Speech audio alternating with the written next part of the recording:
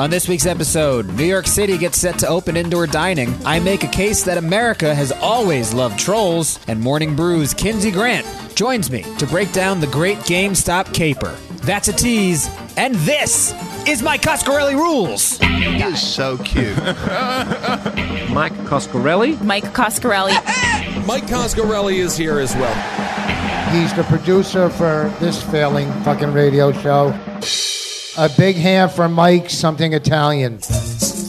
Hey, folks, how you doing? It's me, failed comedian Mike Coscarelli.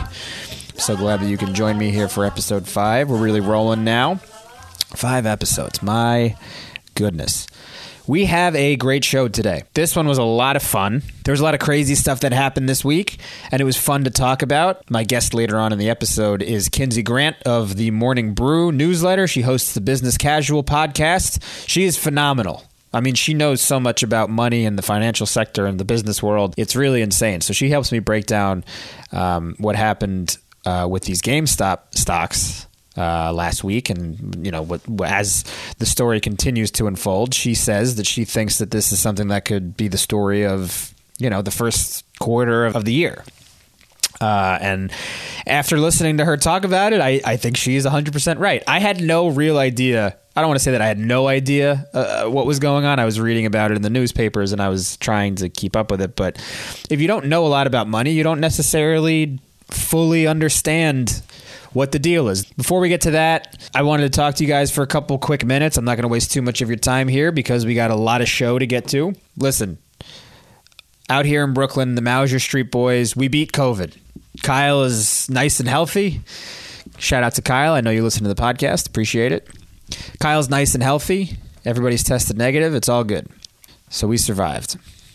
And we tested negative just in time for 2 feet of snow here in New York City. I think it's still snowing right now as I record this intro. It's been insane. I haven't seen this much snow on the ground in New York City in quite some time. This is quickly becoming one of the worst winters we've had in a long time.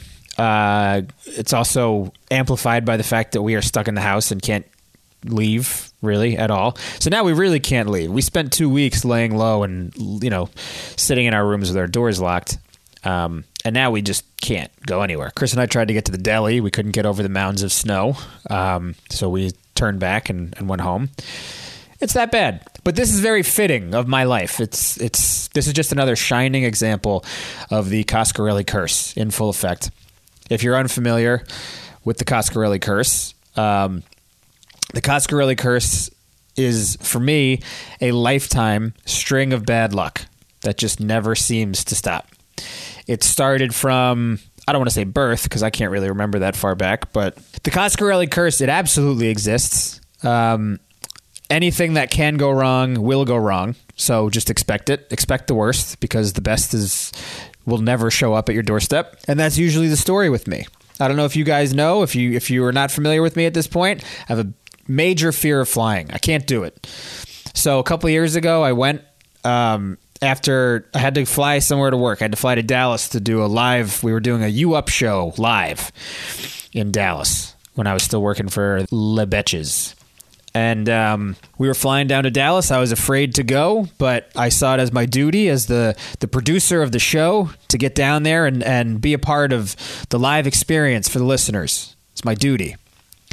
And, of course, everybody talked me into it. They're like, it's fine. Planes, they don't crash. No, there's nothing to worry about. Don't worry about it. You'll be fine. So we fly down to Dallas. And on the way down, it's all good. I managed to entertain myself. No freakouts. I'm on the plane. Made it. Dallas, Texas. Spent a nice couple days there. Do a very nice show. And then, of course, on the way back, 5th time in my life where I've been on a plane, we make an emergency landing. An emergency landing in Richmond, Virginia, because the plane was running out of fuel. Never any problems when you're flying a commercial airliner, right? That's what everybody says. Don't worry about it, Mike. It's going to be all good. Coscarelli Curse strikes again. How about last year? New Year's Eve. I broke my foot playing basketball right before the holidays. I think we've discussed it on this show a little bit. Broke my foot. Was laid up. This is pre-2020. This is going into 2020. I call for the elevator because I can't get down the stairs. I have a broken foot. I was in an elevator building. New Year's Eve. This is the first time in a couple weeks that I'm going to try to go out and hang out with my friends. I was going to go down to the West Village in New York City. Elevator shows up. Door opens a crack and stops. That's it. Elevator out of commission. Can't get in, can't get downstairs. So I spent New Year's 2020 alone in my apartment with a broken foot, drunk, very drunk. That should have been the ultimate precursor going into 2020, that this was going to be a horrible nightmare year. But hey, what are you going to do? So this is in line with every other aspect of the Coscarelli Curse. There's a million examples of these, but I don't have enough time to waste telling you guys about all this stuff. Just take my word for it. We're a cursed people. The one good thing that I did see this week, though, in my opinion at least, was that Governor Andrew Cuomo has decided now to open indoor dining in New York City. Now, it is interesting to me that I think being pro opening the restaurants in New York City is a controversial opinion. I can't even really say that people are wrong. If people feel that it's a bad move, I don't have much of an argument, because at this point, I could be swayed in either direction from a scientific standpoint. I'm sure you can find numbers that support that it's a bad move.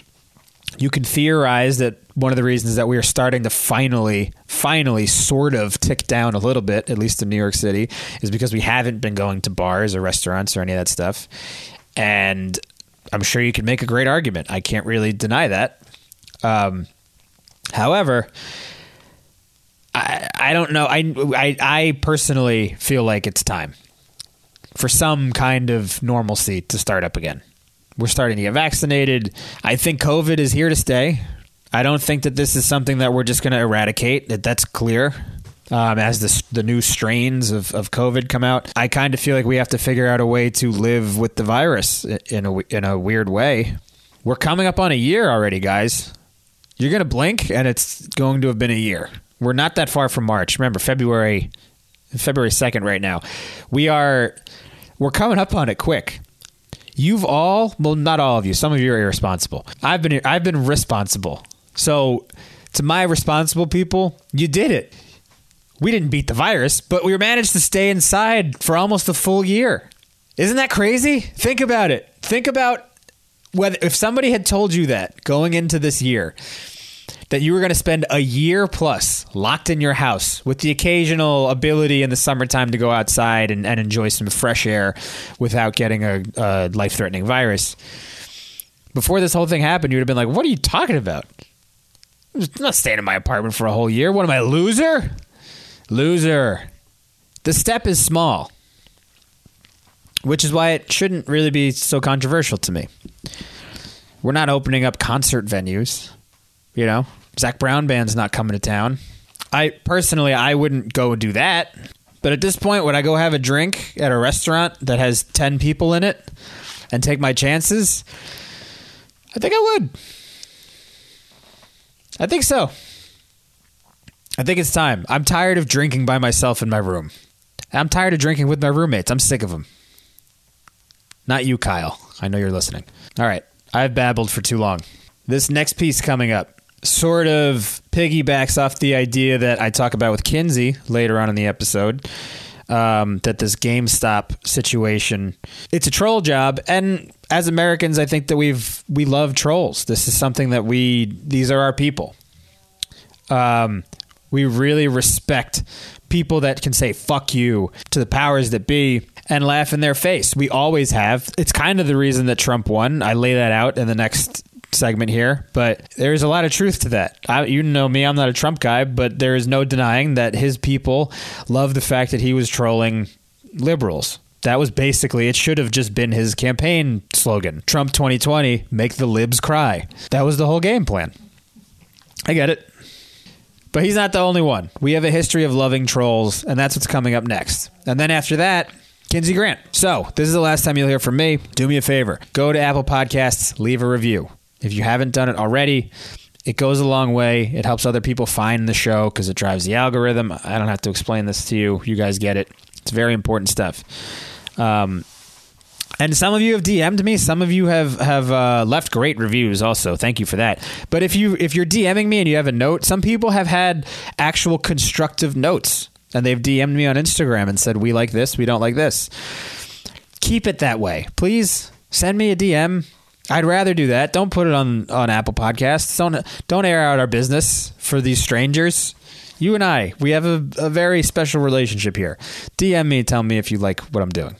And if you don't, be nice about it, but you can tell me that too. All right, guys, so before I leave, also the other thing that I wanted to tell you, I'm coming through my promise to give you 2 episodes this week. This one is still later than it should have been, probably, because it's Tuesday night. But Gene Getman will be on Thursday. So you'll get 2 episodes. Me and Gene are going to do our social villains on Thursday.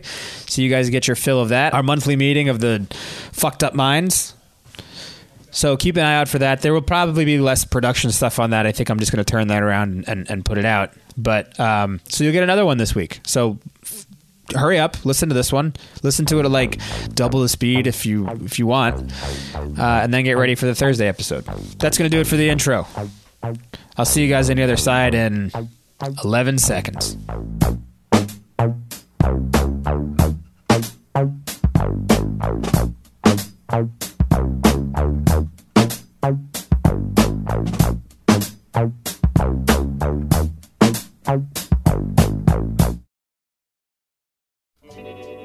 So Kinsey Grant says to me, please, whatever you can do. You know what I'm saying? I said, what's this guy? July 21st, the Queen's year, 2015.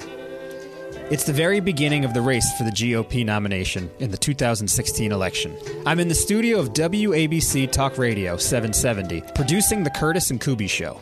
We're on air. And he gave me his number, and I found the card. I wrote the number down. I don't know if it's the right number. Let's try it. The show's just like any other show, until our news guy, Ken Duffy, runs into the control room in a frenzy. 202-228-0292. I don't know. Maybe it's 3-4 years ago, so maybe it's an old number. 202-228-0292. Donald Trump just gave out Lindsey Graham's phone number on national television. I can't fucking believe this. As long as I live, I will never forget that day. So, I don't know, give it a shot. Well, I did have to look up the day, but I'll never forget the moment. That moment meant a lot. For starters, it was a clear preview of the chaos that was about to unfold over the next 5 years, with Trump running for office and then eventually winning the presidency. Pure, unprecedented unpredictability on a daily basis. You never knew what he was going to do, but if you worked in media, you knew you'd have some fun clips to play on the air the next day as long as you could keep up. It was also thought of as a shift in mindset regarding what was an acceptable admiration for a prominent American figure who was openly a tactile troll. But was it? What Donald Trump embodied was a runaway manifestation of the true spirit of the United States, which we try to pretend we're embarrassed by, but let's be serious. We don't have class. We love trolls. We always have. Until 2016, we had just never elected one president. American culture has never been about humility or gamesmanship. We're capitalists, baby! If you play the game with us, we're not only going to try to beat you, we're trying to be so loud and obnoxious about winning that your family is completely humiliated for generations. Our soul calls to us. Be a success. Taste the champagne. And then dance about it on TikTok. One of the many problems with capitalism is that there's a class system involved, and the people at the bottom of it are often there because they're afraid to step outside the lines and take a risk that will move them into a more comfortable tier. This isn't necessarily a business ideology, but also the idea that saying something wrong with the wrong tone might put you in a position to be poor forever and die of starvation. It's dangerous to swim against the current if you don't have a safety net. And that's why historically, our pop culture is stacked with prominent figures who trolled the shit out of everyone for years. Trolling is counterculture. It's about proving that the powers that be aren't as smart as they think they are and trying to make them look as stupid as possible while you laugh in their face. Ha ha ha ha ha. Fuck you, buddy. Think about it. Who do we love? Ben Franklin? America's farting grandpa? He's the country's first troll. In 1733, Franklin published a writing in Poor Richard's Almanac predicting the date of death of his almanac rival, Titan Leeds. When Leeds did not, in fact, die on the predicted date, he published an article saying that he was still alive. So, Franklin responded with a follow-up, telling his readers that whoever is publishing work as Titan Leeds is an imposter, because the real Titan Leeds is dead. This is just one of a million myths about Ben, like how he discovered electricity by flying a kite in a thunderstorm, which historians say probably didn't happen. Ben Franklin's gravestone reads, "The sage whom the world claimed as their own," but it should probably say, "Hey kid, pull my finger."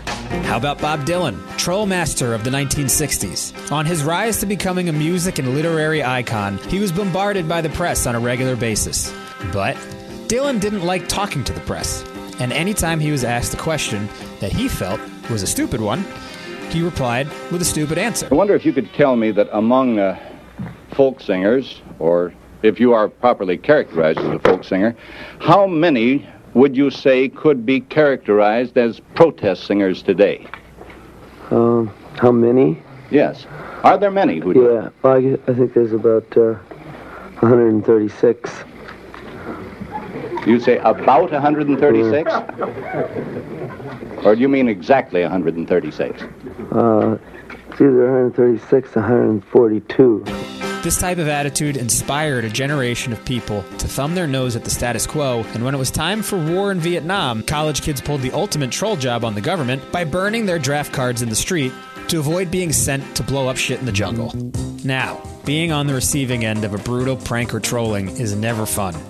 I would know. I spent years working with my pseudo-comedy partner, Gene Getman, who used to fuck with me mercilessly. It was an absolute nightmare, like the time we were on the road in Massachusetts. We're hanging out in my hotel room before the show. When I was in the bathroom, Gene unlocked my patio door so he could sneak into my room once I was sound asleep. Then, when I was passed out, Gene snuck in, threw a banana at my head, and I awoke to frantic goblin noises in total darkness. Here's a clip of that. It's me. How did you get in? Yes, of course he filmed it. Trump is proof that trolling's great, especially if the people being trolled are people that you dislike. In Trump's case, that was roughly half the population of the U.S., Hollywood, Hillary Clinton, John McCain, Black Lives Matter activists, the French, Mexicans, and also people from Central America who he assumed were Mexicans. Part of the problem with Trump is that there really was no power structure to keep him behaved. Clearly, being impeached twice didn't do much to slow him down. So what's the answer? For trolling to be regulated in a culture so toxic and petty, there has to be a system of checks and balances in place. For example, the unwritten rules of baseball. One of the reasons that ball players have historically been considered stoic and classy is because they have no choice. The game they play leaves no room for crass celebration. That sort of behavior is frowned upon. Mostly by the man on the mound, who can throw 95 miles an hour. You see, if a batter hits a big home run and shows up the pitcher, the unwritten rules say that the next time he steps up to the plate, the pitcher can throw a fucking baseball at his head. How's that for regulation? So you have two choices. Flip the bat and pay for it later. The 0-1 pitch, way inside, it hit him. Piazza is hit by the pitch ball, and he is down on his back in the batter's box. I'm not sure exactly where it got him, but it might have gotten him in the helmet. And the trainer, Fred Hina, is out in Piazza having trouble opening his eyes. Or place the bat nicely on the ground and leave the stadium when the game is over, remembering the names of your children. No trolling here. Checks and balances. But sometimes, the trolls themselves are the regulation. When the balance of power is out of whack and the people holding all the cards can't be reasoned with, sometimes a team of renegades is what's necessary to seek proper retribution and reset the scales. And sometimes those renegades find each other on Reddit and are led by an adult man sitting in a video game chair wearing fake cat ears. Our forefathers stormed Boston Harbor. Our grandfathers stormed Normandy. And our contemporaries stormed the pantry looking for Oreos while their wives asked them why they spent the stimulus check on Gamestop options during a pandemic. Have internet trolls finally made enough noise in the stock market to make hedge funds, who usually run wild and play by their own rules when it comes to the stock market, think twice about their cavalier tactics? Are the guys who drove up pointless retail stocks to undermine the rich and fuck with the financial sector folk heroes? I don't know the answer to that. And I don't know shit about money. But my next guest does. And I think it's time to hear from her. All right, we're back on Mike Coscarelli Rules. I love that you guys are still with me after 4 episodes. This is great. Running out of time. Maybe 5 more left. I'm talking out of my ass right now because I'm a little bit nervous. And the reason that I'm a little bit nervous is because I'm about to talk about something that I am extremely bad with and extremely uneducated on.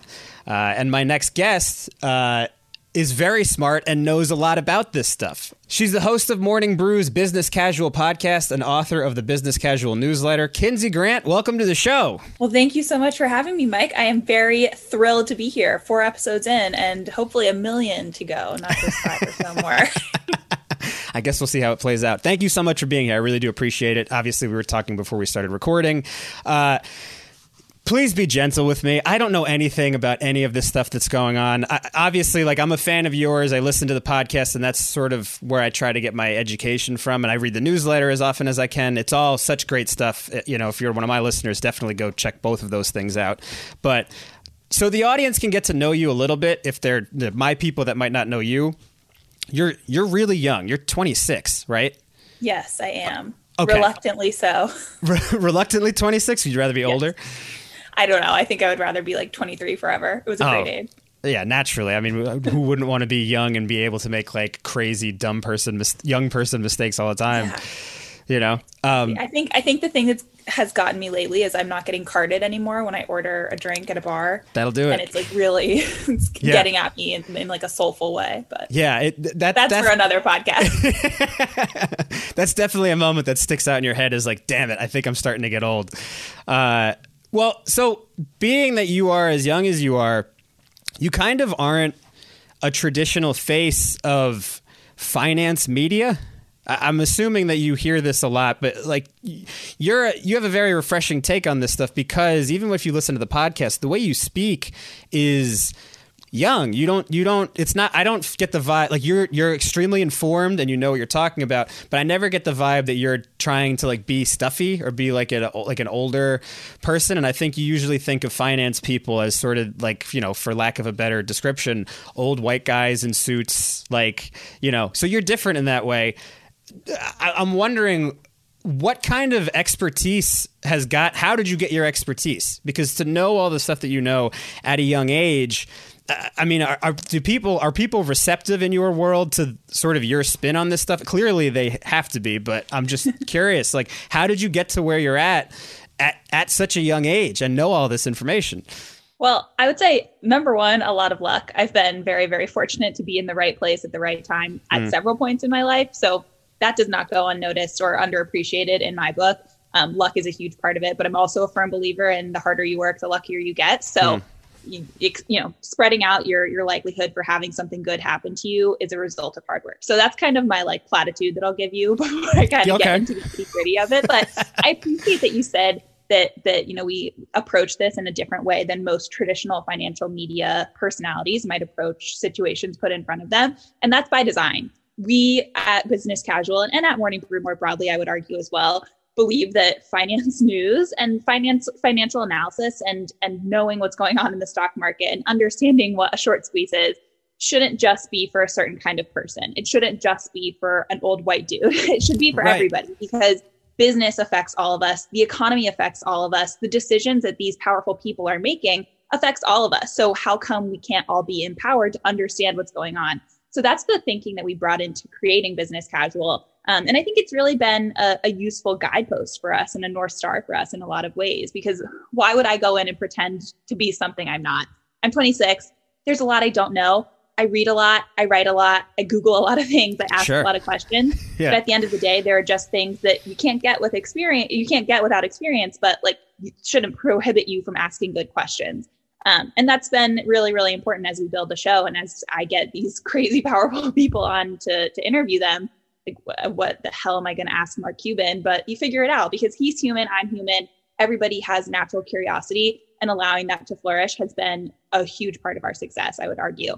Now, where I get my information in the first place, everywhere, I would Okay. say. I started my career working with those like stuffy old white dudes, writing for them. I was covering the stock market for a company that Jim Cramer owned. Like, it couldn't have gotten more buttoned up. Yeah, my dad's and favorite. I just got Everybody's bored. dad's Like, favorite. Yeah. When you're writing or creating something for somebody who's so far away from where you are in your life, eventually it gets really, really exhausting. And I got to that point. Suddenly this incredible opportunity where I could have accountability and be creative and speak the way that a 26-year-old actually would speak came into my life. And it's been sick. Yeah. I mean, that to just like to relate to you for a second, I used to actually produce Larry Kudlow's radio show. This was years ago at this point, because he's been working for the president for a while. But I would have that same sort of feeling that I think you were having when you were working for Kramer, where it was like, I think you seemingly must have soaked up more of the information, because obviously, you know, you're in this field of expertise now. Where when I was working for him, he would have so and so on, and then I'd feel like it would go like in one ear and out the other. And because part of it was it just felt like this level of exclusivity that I couldn't relate to, because they were, you know, the older stuffy guys. But I also, at that time, I was working in radio. I didn't really necessarily have an interest in the financial world at all. Have you always wanted to go down this road? Because I have to imagine you have some sort of like formal education in money or business or finance. Am I wrong? A formal education in money sounds great. I cannot say that I have had one. Damn, that is very surprising. Yeah, thank you. I'll take that as a compliment. I had spent most of my young adult life, and by young adult, I mean the ages of like 15 to 21, thinking, so very young adult, thinking that I would cover politics. That was always going to be my plan A. I wanted to be a political reporter. I was like the exact stereotype of wanting to be the next Christiane Amanpour and like cover all these stories that were changing the world and like go be on 60 Minutes. And that was my game plan. I was going to be a politics major. I was going to do journalism, and I was going to move to DC. I did that for a summer, moved to Washington, hated it. Absolutely hated it. Just was not happy there. Couldn't really find my spot there. Got really disillusioned with covering politics in general. And at this point, I was still in college. So I still had the luxury of being able to completely change my mind. And that's exactly what I did. I had to take a business reporting class as part of my journalism major. And it really just kind of opened up this whole new world for me, where suddenly I got really excited by math, something that I had avoided my entire life at like any cost. I hated it. And suddenly it became exciting. It became something I could digest, and these numbers I could understand because I was seeing the human impact that they had. I was living in a small town in the middle of nowhere in Virginia when I went to school, and seeing that even the decisions of the Fed could impact these people who live in a town of 7,000 people was really, really eye-opening to me. And that was when I decided to become a business journalism major, which I guess is the closest I've gotten to a money education, if you will. And then I, interned for Bloomberg and did the whole business thing and learned everything I could about the stock market and took a bunch of econ classes. And it has kind of snowballed from there into this obsession now with covering this space. And I have kind of figured out that what I'm doing, while it is certainly a specialty within the journalism space, I cover business and that's what I like to do. I have found that it is far more of a general interest than it is a specific space I cover. Business really does actually affect everybody. Like, these stories affect everybody. There's always a business angle. You just have to find it. Sometimes it's easier to find it than it is other times, but it's always there. And that's a comfort, but also a challenge. Yeah, well, I get that. Since you have been in this world, have there been things that have surprised you now that you're an insider? I mean, realistically, you're a whiz kid. It sounds like, given like everything that you've just said, that you've been like kind of thinking that you were going to be on a path similar to this since you were 15, because that's amazing and impressive. But since you've been involved in this world, have there been things that surprise you, or is it sort of what you were expecting it to be? It's been a decent mix of meeting and challenging my expectations.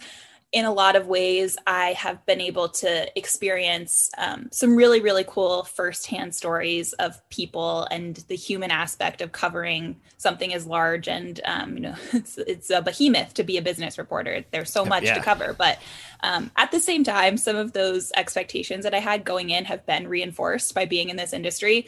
it really is an exclusive space. This is, like business in general is the exact result of the decisions made by very few people, not very many people.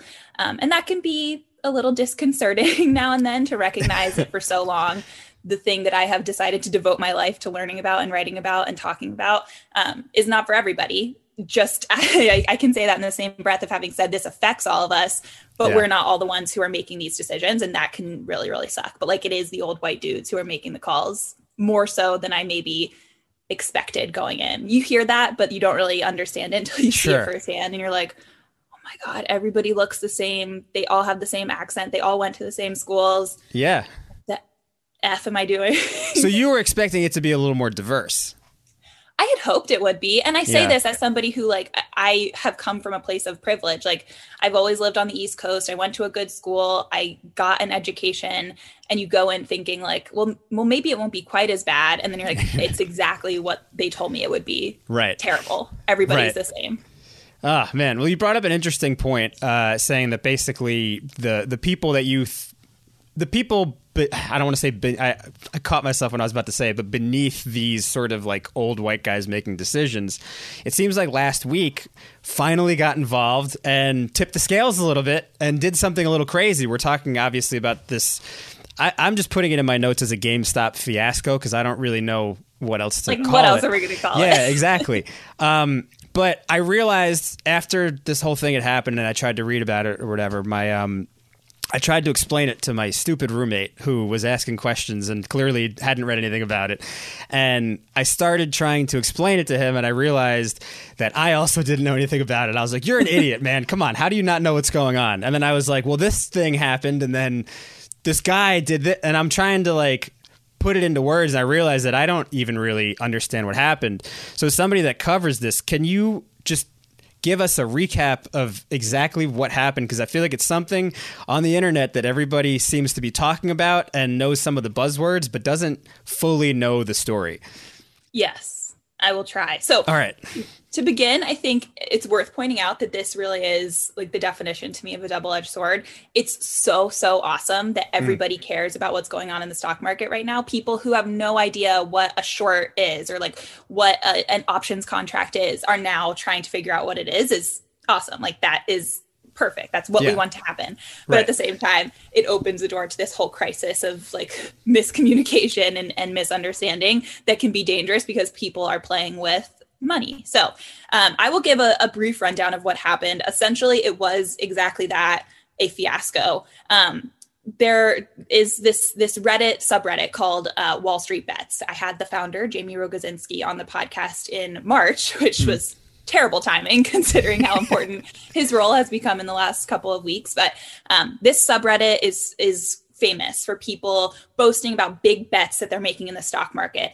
They're often retail investors, people who are just kind of day trading for fun. They don't usually come from a finance background, and they boast about making these huge bets, these bets that are talking about like tons of money, and often incredibly contrarian. So they try to find the patterns that institutional investors or these big banks and hedge funds and what have you find the bets that they're making and figure out whatever the opposite is. They want to be different. They want to do something risky, and risk is the currency that they deal in on this subreddit. So with that all in mind, there is a specific Reddit user called, am I allowed to curse on this show? Yes, absolutely. Okay. Deep fucking value. Okay. And he essentially created this whole thing, like from essentially day one. He pointed out that this stock, GameStop, but now that they're calling GameStonk, that GameStop was incredibly undervalued. So shares were trading at a price that this one Reddit user deemed to be unworthy of the fundamentals of the business, that it could trade for much more. Around this time, shares were, I think, roughly close to $20, not worth a whole lot. And for obvious reasons. GameStop is very much the antithesis of a modern business. It relies on in-person retail traffic. They've been kind of slow to adapt to e-commerce trends, but they had this new board member who was supposed to come in and change everything. He was from Chewy.com. He had a lot of retail background and e-com background. And so they thought, this is the next big move for GameStop. This stock is undervalued. Then this huge snowball effect happened. The deep fucking value got everybody to buy in on GameStop. The share price soared. And at the same time, we realized that all of these big hedge funds, so these big institutional investors who are dealing with scale that retail investors like you and I would never understand, were shorting this stock. Shorting it essentially means that they expect the price of this stock to go down. They're betting against the share price. When that share price does go down, shorts win. They get money. They make money off of that. So they're betting against the future of this stock price. When the stock price shoots up, something happens called a short squeeze. So these shorts have to buy up more shares of the stock to cover their positions, which then in turn, of course, because of supply and demand, sends the share price even higher. Right. So this is exactly what happened with GameStop. And this is what we have now come to identify as a meme stock. So these stocks that are identified online as possible, these possibilities where people can get behind them and the price will shoot up. And we can kind of like tell the rich people to go fuck themselves, like eat the rich kind of attitude. And that is exactly what happened. These hedge funds were losing so much money. And in the case of one hedge fund, Melvin Capital, we're talking like $3+ billion lost because a bunch of retail investors decided to buy this stock. It got to the point where it was above $400 per share from $20 per share when all of this started, which is absolute insanity. And now we have the conversation shifting from go buy, this is crazy, to hold the line. I'm sure people have seen that on the internet. Hold the line, line. Don't sell yet. Don't sell yet. If you sell, the rich win, like the hedge funders win. And we don't want that to happen. It's been this really, really weird kind of like revolution happening online. Yeah. And it's been cool to see that this is, cool from like the third party perspective of somebody who just likes to observe these things. It's been cool to see that there is power outside of these hedge funds. And this, I think, has been really illustrative of how the power has shifted in recent months and years. And I say this all kind of with a grain of salt, though. At the end of the day, hedge funders are really, really powerful still. The people who shorted GameStop are going to lose money, but at the end of the day, probably not lose everything because they have covered their asses in other ways. This is just one holding of what is a very, very diverse portfolio for most hedge funds. So while it is really incredible to watch and to see that people are banding together to like stick it to the man, I don't know how much staying power it has. And that is my long-winded explanation of what kind of happened with GameStop. I think that was perfect. I was trying so hard. I'm like listening. I don't know if you saw on the Zoom. I'm like, my eyes are going up like, oh yeah, okay, that makes sense. I got it. So I think you kind of hinted at it a little bit, but as a professional, somebody that has like an expertise in this field and works with or has context in this field, when you see this is happening, because I'm assuming I didn't really know about this stuff until at earliest the day after the market closed and this was like a national story. But I imagine that on your Slack or your whatever you're doing, there's a lot of messages going off like, do you see what the fuck is happening with GameStop, whatever. As you're seeing this unfold, what's going through your mind? Like, do you have strong opinions on it, or were you just like, this is insane? I would say having spent some time on Wall Street Bets when I was prepping to make an episode about it almost a year ago at this point, I didn't pay it much mind. This happens a lot. They are, not at this scale. This was in the early days. I was thinking this happens a lot. They identify these stocks, these like mega users who have tons of followers on Reddit will identify something. It'll go up for a little bit. It might catch wind on other parts of the internet, but usually it stays within that subreddit. What really kind of became the turning point for me with GameStop was when my parents asked me what was going on. And I was like, oh, fuck, like this is going to be big. This is going to be a big story when it has made its way to like what my parents would consider like. That's always the rule. Media, right? Yeah. Like, so if they're not famous until your parents know. Yeah, it was everywhere. And I think that these subredditor, these Wall Street bettors, or however we want to identify them, have shown that they can do it on more than just GameStop. We have AMC and other stocks that they've identified, like the price of silver. All of these different aspects of what we would call, quote unquote, the market have been kind of manipulated by small retail investors working at a large scale together. So we see that manipulation happening all the time from these big institutional investors who are like talking about billions of dollars in assets under management, to see that it could happen with these smaller retail investors where it's maybe like a 20-year-old kid putting $150 into GameStop shares. But if that happens at scale, it can actually move the needle pretty meaningfully. It has been like a crazy case study. I mean, I saw a tweet today, like this is going to be a movie on Netflix. I'm sure this Easily. is going to be a bunch of podcast series, not even just episodes, but full series and books and all of this stuff. Like, this was a paradigm shift.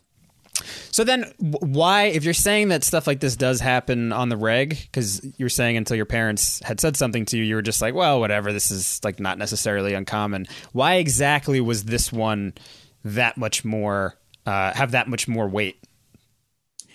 I think because it happened at such a massive scale that we're talking about like billions of dollars in market moves happening pretty instantly. And with such a quickness, I think that you often wouldn't see if you like tried to get like the masses involved in anything. Rarely can everybody agree that they're going to do something ever, but like for sure. For some reason buying even GameStop wear a mask shares or, you know, like we can't, exactly. We can't get people to wear a mask. We're like, no, go put some money in this completely ridiculous stock with a company that doesn't have any fundamentals that support this share price. Yeah, that's what we should do. So, I mean, that I think was pretty meaningful. And also we can't ignore the context of all of this happening being the pandemic. Like people, like people are bored. And then that's the honest truth. Interesting. I mean, we've been at this for a year. People may not be able to like go to the office, or maybe they can't make the sports bets that they're used to making. Right. Maybe they can't go to sports games. I know that's a common comparison that's made, that like we're taking our appetite for risk that we usually would put out into the world in like a public facing way. And we're applying it to the stock market. And instead of saying, I'm going to go like hit on someone at the bar and take a risk, I might get shot down, we're saying, I'm going to go bet on this stock because what the F else am I going to do? I don't have anything else going for me right now. Like, I'm just going to take risk here because I can do it from home. Right. And no one's going to stop me. Does the fact that it was too, because again, going back to my stupid roommate, the other night he was sitting in his room laughing, and I was like, what are you laughing at? And he goes, it's just so hilarious, man. Like, AMC, the movies have been closed for an entire year and their stock just like tripled or whatever. Like, he was understanding the context of how like, does the fact that the stocks that went up to this type of height, the fact that they're just in essence ridiculous given everything that's going on, does that also, because this is really a troll job at the end of the day, isn't it? Yep. Or are we just like, am I seeing that through a very like elementary lens? No, that's exactly what it is. Hedge funds are being trolled by people who are on Reddit. It's like an $8 billion troll job. Yeah. Yep.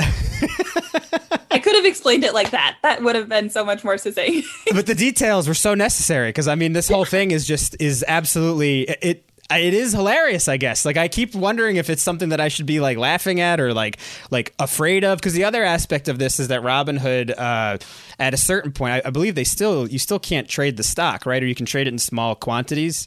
Yeah, they paused trading for a number of stocks on Robinhood's platform. And the important part about the whole Robinhood aspect of this conversation is that, number one, it's called Robinhood for a reason. Their whole premise is democratizing investing. They want to steal from the rich to give to the poor. Yeah. They have the ability on Robinhood to sell people fractional shares. So let's say you want to buy a share of Apple. You don't have to buy all, however much it's trading, like $1,000+ of a share right now. You can say, I want to put $20 into this. Mm-hmm. You'll get a fraction of a share. And that's a way for people who might not have access to a ton of capital to get involved in the stock market, to invest, to build those compounding returns that we have preached for so long now.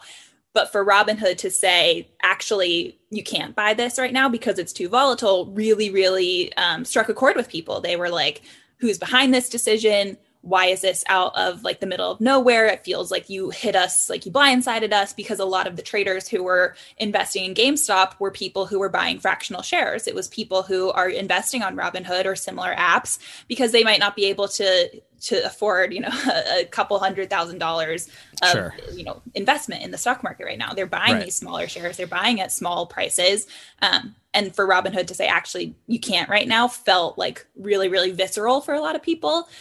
There were some pretty obvious reasons why Robinhood had to do it. I think this is more a crisis of communication than it is a crisis of like, should everyday people invest? But that, of course, is not how the story shook out. But may I ask, because you were mentioning, Robinhood trying to regulate volatility. Again, this is my ignorance. Does E-Trade, are all of these other places where you essentially, if you have more money, I assume that's what you're using to trade stocks, at least, again, dumb brain. That's how I'm thinking about it. But do they regulate volatility going the other way? If it's big time banks or hedge funds that are essentially sort of doing the same thing? Because from my understanding of it, it does seem like the reason why this is also such a huge story is because it's like a hedge fund finally getting their asses burned in a big way by a bunch of idiots. Well, not idiots. I don't want to make fun of them because this is just a hilarious story, but regular people, one of the first victories financially where like the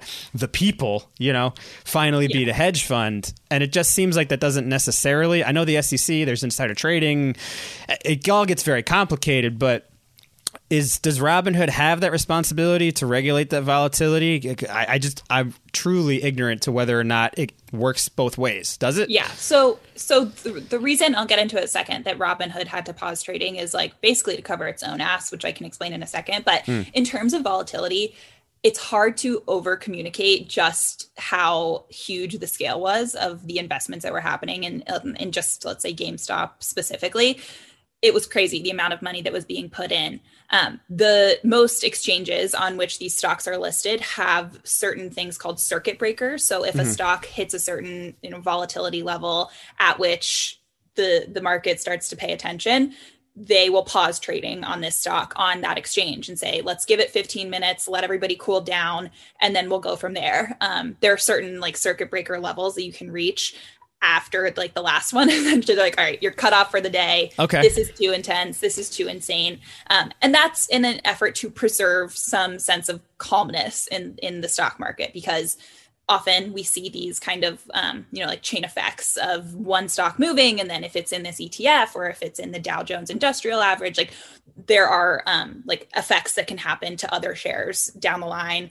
And we don't necessarily want that to happen, because typically a share price wouldn't move the way that GameStop has unless the company did something. Like if Apple put out a terrible earnings report, right? Like then maybe we could see why a share price would shift dramatically. But for GameStop, it was just like out of nowhere. It was something that people just decided to do.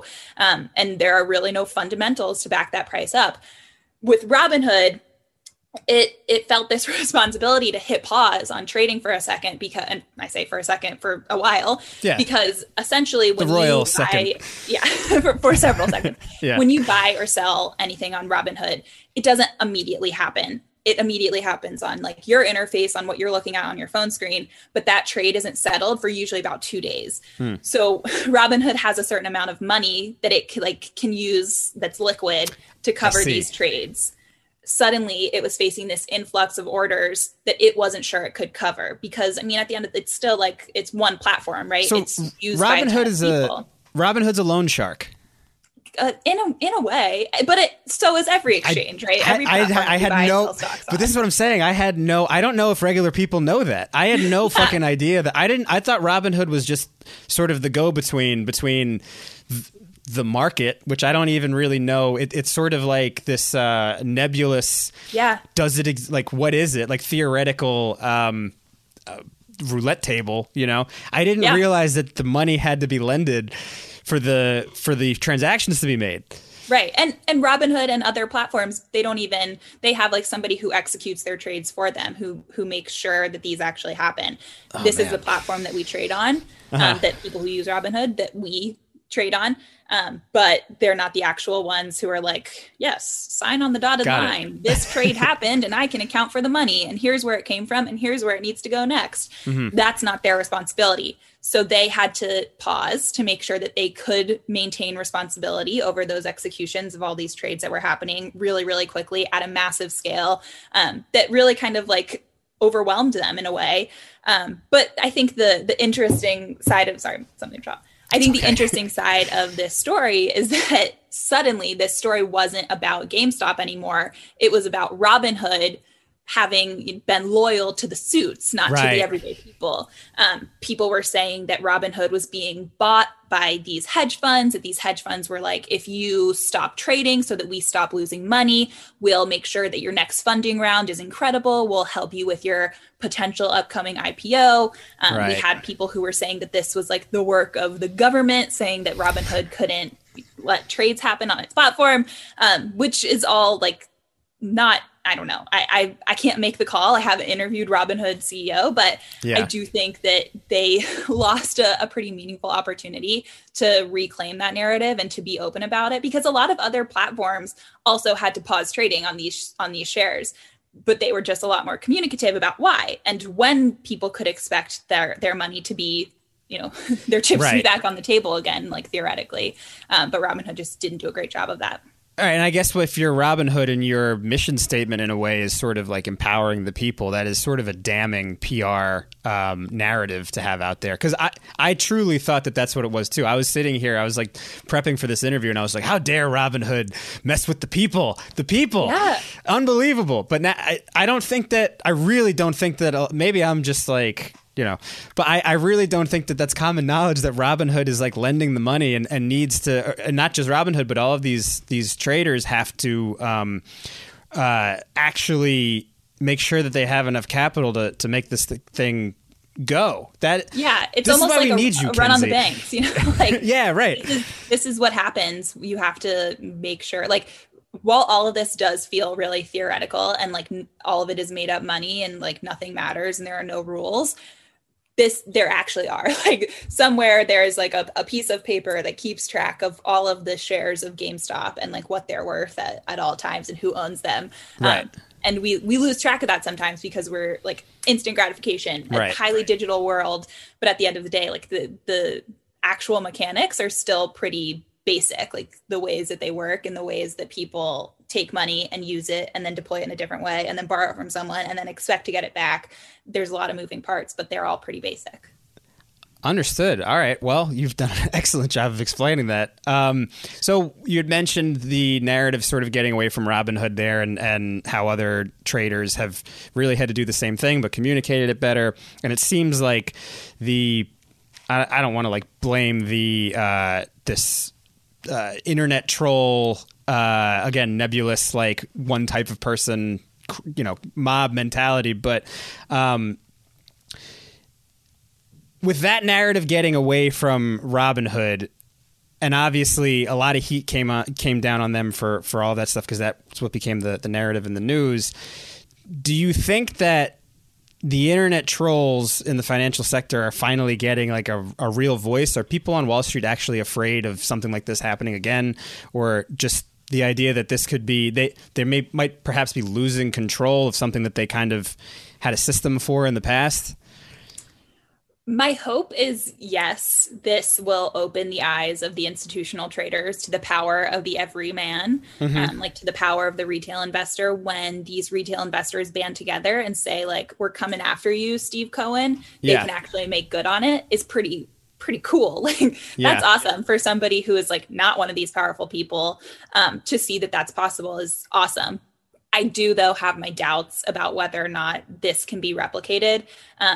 Like to the earlier point about the times in which we're living right now, the word of 2020 was unprecedented for a reason. Like these circumstances are difficult to replicate and nobody would want to replicate them. So I'm not sure in the future, in like the post-COVID world, will this happen again? I'm not totally sure. And I still think that we're, right now as we're recording this, it's still very much like a hold the line kind of a mentality with GameStop. I don't think the story is over by a long shot, which is crazy and exhausting, but for you, I bet, yeah. yeah. But I mean, I think they've paid attention. These institutional investors have paid attention, maybe more so than they usually would, but they have a lot of ways and a lot of capital behind covering their asses in other ways. The GameStop short is one of many, many investments that these hedge funds are making. And not all of them are making it. Like where one hedge fund might lose $3 billion, another is making $3 billion elsewhere and just not getting the same attention. So the story is not over, but who knows? Do you think that there might be regulations that come after this in any capacity? No. Okay. I think. And I say that with like a little bit exasperated, like to face a situation in which the likes of like Elizabeth Warren and Ted Cruz are kind of in agreement that like this is a little fucked up and maybe we should look into it is crazy. Finally, we can be united on one thing, but regulation is slow and regulation fails to recognize like how fast we as the people being regulated move. So while this might be the story of the week right now, and it might story of the month, who knows, story of the season, by the time regulation is actually passed down, I have my doubts whether or not it will actually do anything. And that's just like a symptom of our, bureaucratic functions of the United States. And like, we can get into that, but it's not easy to make regulation happen. And also the people who are actually making the decisions, like in the room, don't want it. They don't want it. For sure. Yeah. I would imagine that. I would think that the only reason that there would be any sort of motivation was because, a couple of hedge funds got burned. But if you're saying that this is something that is happening pretty much on the regular, then I guess this isn't as earth shattering as I think that a lot of people seem to think it was. Am I right about that? Like, it just seems more like it's like the story is just juicy and funny and silly. And I think that the thing is, like, manipulation has always happened. The markets are inherently capable of being manipulated. Yeah. It's just who's doing the manipulation that is so interesting about this story. It's usually these bigger institutional investors who are deciding what happens. And now it's not them. They're the victim of a system that has long made the little guy the victim, the everyman the victim. And now there's been this role reversal, and it's uncomfortable and it's weird and it's fun for us to watch as members of this little man community. But I think that's the story, is that it's who's doing the manipulation instead of that it's even happening. It's always going to happen. Got it. Well, that's the GameStop fiasco in a nutshell for you folks. I have a couple Bitcoin questions, because there's another thing. Bitcoin, obviously, everybody has a friend who has a little bit of Bitcoin. They're usually, conspiracy theorists. My friend Mike is the one that tried to get all of us into crypto. He's like, dude, come on. This is the wave of the future. This is like 2 years ago. We all lost money. None of us knew what the fuck we were doing. But obviously Bitcoin is back. Why is it back? How did it come back? Oh, it's a great question. How long do you have? I think plenty of time, Kinsey. How long do you have? I think if I had to boil it down, it would be another one of these, like, read the room, unprecedented kind of times where things that we would never expect to happen are happening pretty regularly, and we have to come to terms with that.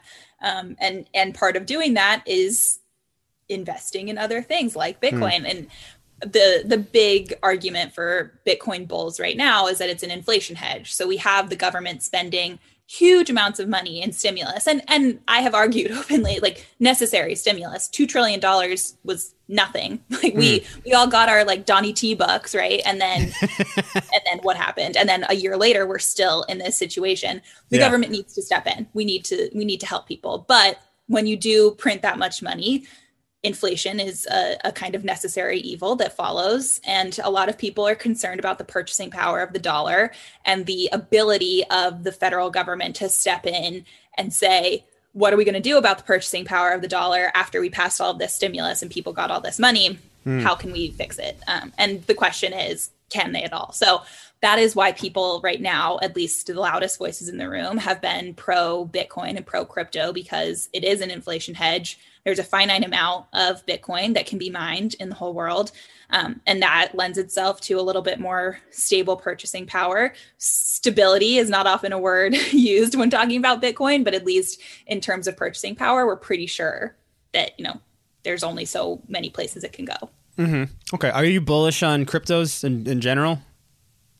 So even if it's not specifically Bitcoin. Advice, but I will say, and I don't give investment advice, not because my employer has, like, deemed it irresponsible or anything, but just because, like, I am 26 years old, like we were talking about, like, what the fuck do I know?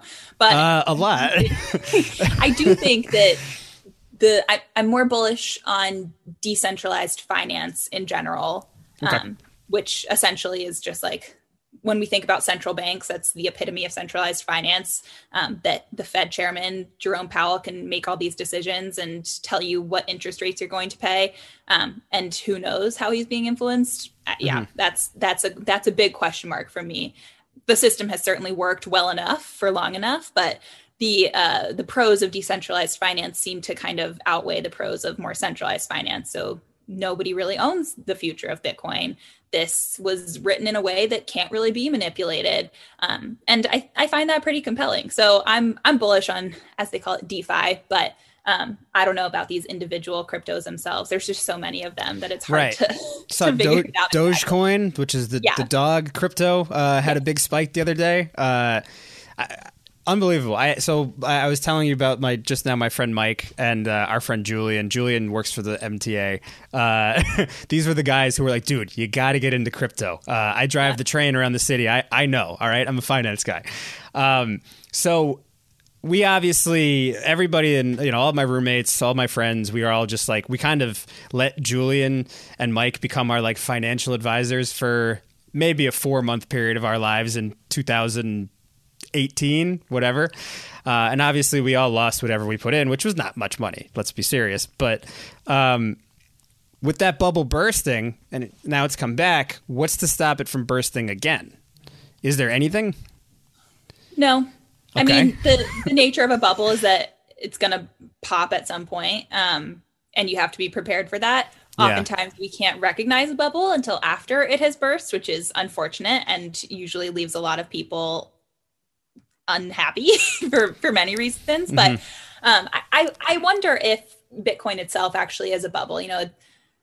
We heard that word a lot, especially in 2017 when we had this first major price run up to like $20,000 was the top for Bitcoin. And I was covering then. I was like, what the F? Like, there's no way that this can support these prices. There's just no way. And now this last year it topped $40,000. And it depends on who you ask.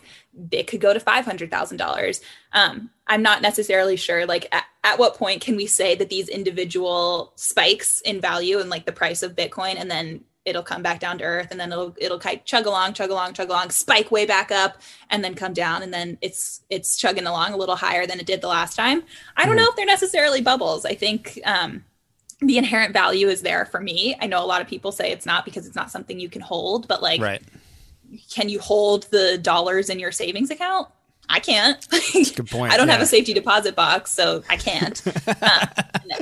It just is like, has kind of sent me on this like meta journey through how we assign value to things, which is crazy. Like, someone decides it's valuable and we listen to them. Why can't we listen to the people who say that Bitcoin is valuable?